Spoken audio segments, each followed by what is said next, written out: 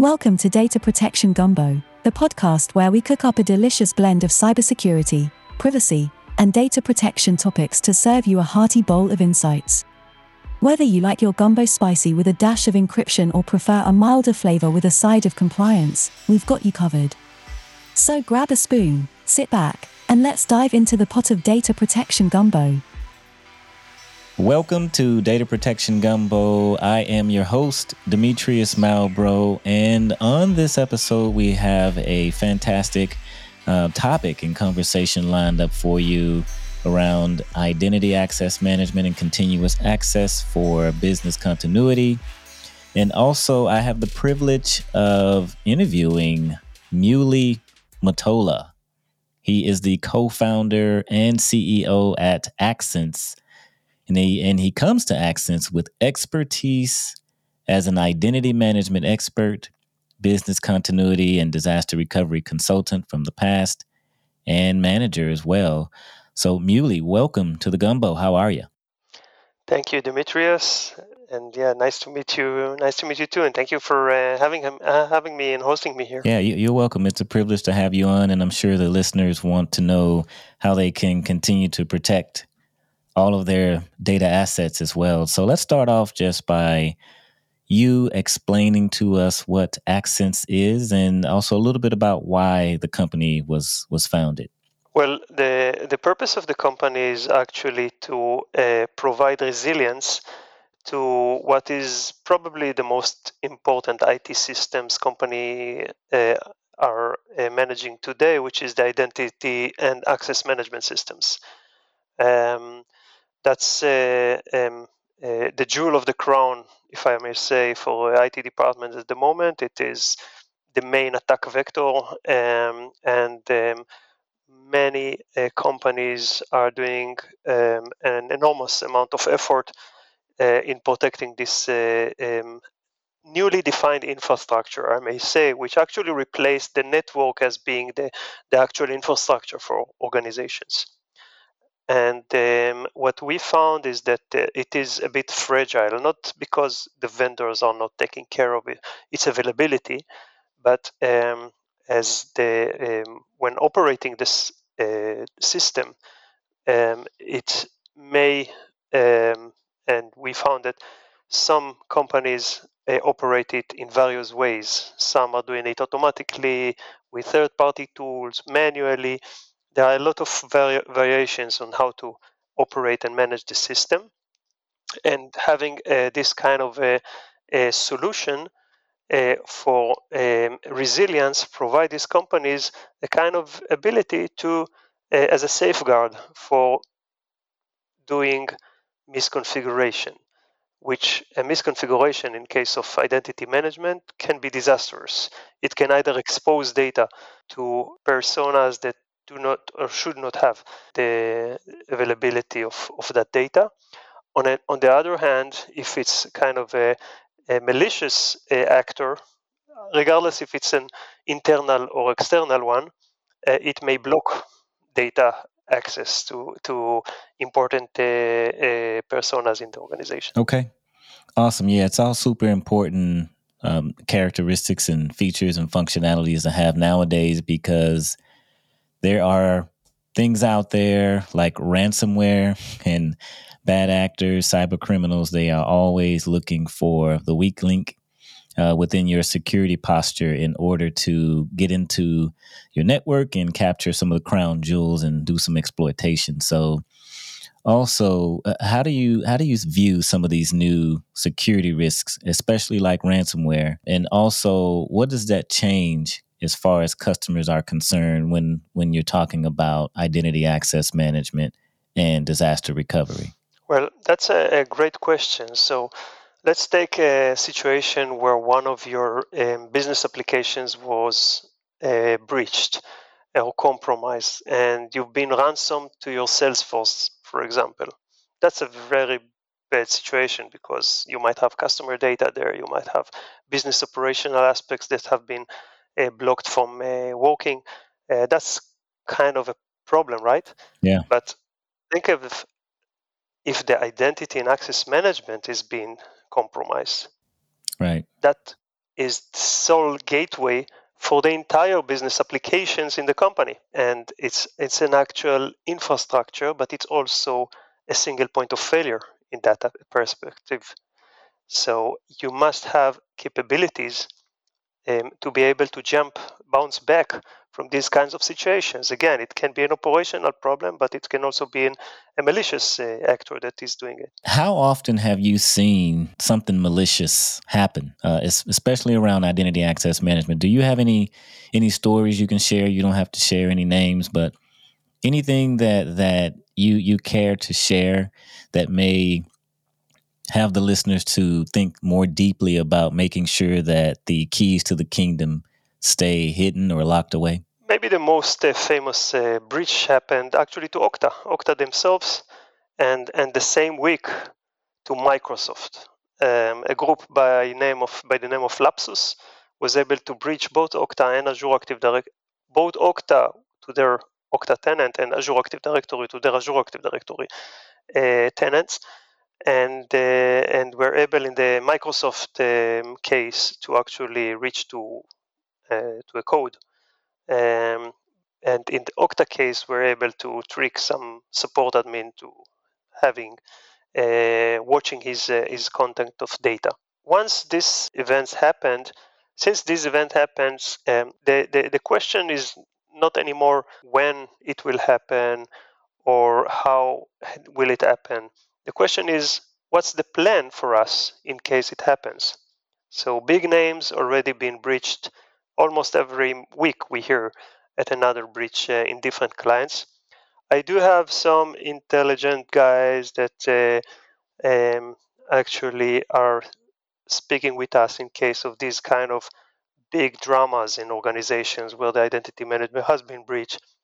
The worst case scenario is if the super admin of this kind of a system has been compromised, and in that case, there's hardly nothing you can do. And I know that a very strong response team has been addressing this situation in a big bank here in our area, and that was a very serious situation where they've been able to get away with that because of a very specific issue that was related to the specific custom architecture of the system. So the question is, what are we going to do in order to deal with a situation where our identity management system has been compromised? Yeah, and as far as having a conversation with a CISO, what would some of your questions be for the CISO to make sure that they completely understand, like your particular technology that you have? Let's say you were convincing them that they needed a solution that did exactly what your solution does.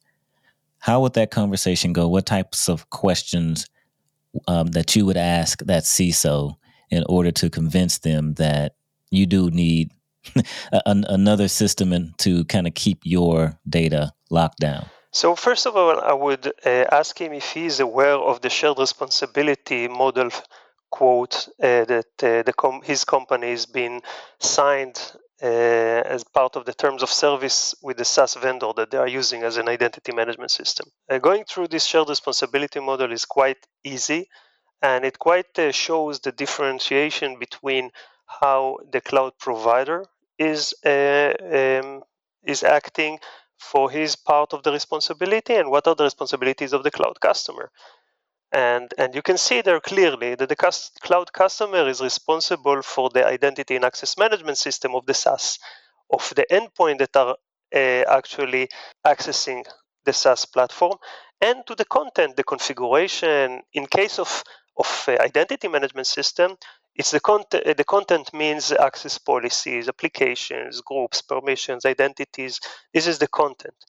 None of this is part of the vendor responsibility, because if you make change, this is a legitimate change. The vendor is not taking responsibility on legitimate changes that you do. If you've been breached and changes have been made, again, nobody actually can know that was illegitimate. So it's quite clear that it's your responsibility. Now, the next question usually is, okay, so what can we do? Okay, so doesn't the vendor help? Can the vendor actually help us in this case? If I'm getting a huge misconfiguration, can the vendor help me to undo this misconfiguration? And then it differs between the different SaaS vendors. Some of them are quite more progressive in that state. For example, with Azure Active Directory, you have kind of a recycle bin for your Azure ID. So if you deleted something for 30 days or something like that, you have ability to, it's called a soft deletion. With Okta, for example, there is no soft deletion capabilities. In any case, what we found is that the act itself is not enough in order to decide how does it apply on your organization, because identity management systems have become so complex. It's like a butterfly effect. You change one attribute on the source of truth, and then you get tons of new activities happening in the service provider, like mailboxes being activated, folders being created in Dropbox, and profiles being created in Salesforce. That's only for a pure change, for example, of the department of a person or identity. So you need to see the full picture before you are actually trying to handle this misconfiguration. So purely undoing this event is not enough. You need to see the entire effect of on the organization. And so are you saying that if your identity access management is solid, right, and it's dialed in, that it can potentially prevent someone from getting into your account? But there are other ways that bad actors can get in besides the IAM route. Is that correct? Well, as we see this week, Wiz found a compromise on OneNote, but that's a Azure AD bug, because the permission weren't accurately being aligned between the app and the identity management system. Otherwise, if you're not connecting the entire organization through SSO to your identity management system, you have a security problem, because that means you have double the passwords, maybe double MFA factors, and you don't have a single place where you are managing the identities. You don't have what we all like when managing the SaaS and the cloud with identity management system. So indeed, if you're working correctly, identity management should control everything, should control all the permissions in all your distributed clouds, and that makes it such a critical infrastructure. Now, where does that fit in the zero trust model? Because everyone wants to use that term. Zero trust architecture, zero trust this, zero trust that. IAM is a key component in zero trust. Is that of course correct? Without IAM, you cannot perform zero trust. That's maybe the reason why it's so important to connect everything to a single IAM directory, providing source of truth for all the upper layers for the zero trust. Either it's the network, it's the device management, it's the tokens, keys, whatever it's required in order to operate your environment. And you mentioned how complex it is just to wrap your arms around identity access management, because it's not super easy, especially if someone doesn't have a solid networking background and know the OSI 7-layer model. And I mean, there's a lot of information out there, but the hype right now is OpenAI and ChatGPT and AGI, and I mean, it's all the rage. Do you see artificial intelligence also being a part of IAM even right now, or maybe in the current future? Yeah, that's a great question. So the IAM has become an infrastructure. Okay, so as such, you need to think differently on how to protect it. And at the moment, we have a lot of solutions that are built in order to identify anomalies within the identity fabric of the company. All of them are using AI tools in order to make the learning of the system and the identification of the anomalies quicker. The second part of I call it a sandwich. So you have in the core the identity management, you have the upper layer, which is the security and prevention systems. And we feel that what is missing is what Accense provides is the ability to actually to be the cushion that helps you recover after a breach or a misconfiguration happens. So Gartner themselves issued in their last cool vendor report the category that they claim to call identity first security, which provide those two layers, while there are a couple of companies that represent the upper layer, which is the prevention mitigation layer, while Accense was chosen to be the innovator in the recovery of identity management system, like in the lower layer of the system. All of the products must use AI because identity management is a fabric, it's an octopus, it's a huge logical tool that actually draws data from external sources like HR systems, like customer success systems. Identities are coming everywhere to the organizations, provide the logic in order to understand who should get which permission to where, and then push the data outside to the actual business applications for them to be actually to use it in order to grant the permissions and access to those systems. So that is an enormous task, and it must be of a help. Like a human can't manage this by itself.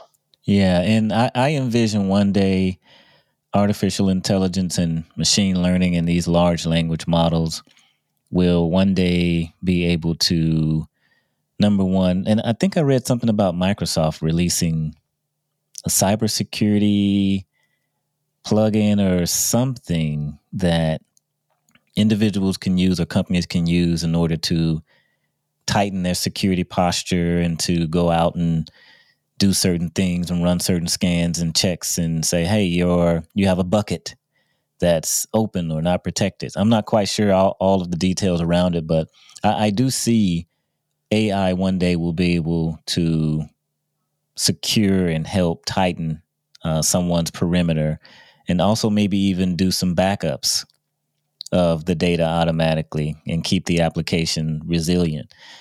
So yeah, I think that's a great place for us to go. And also, what are you reading these days? Are you have time to read in the evening, or you just work 20 hours?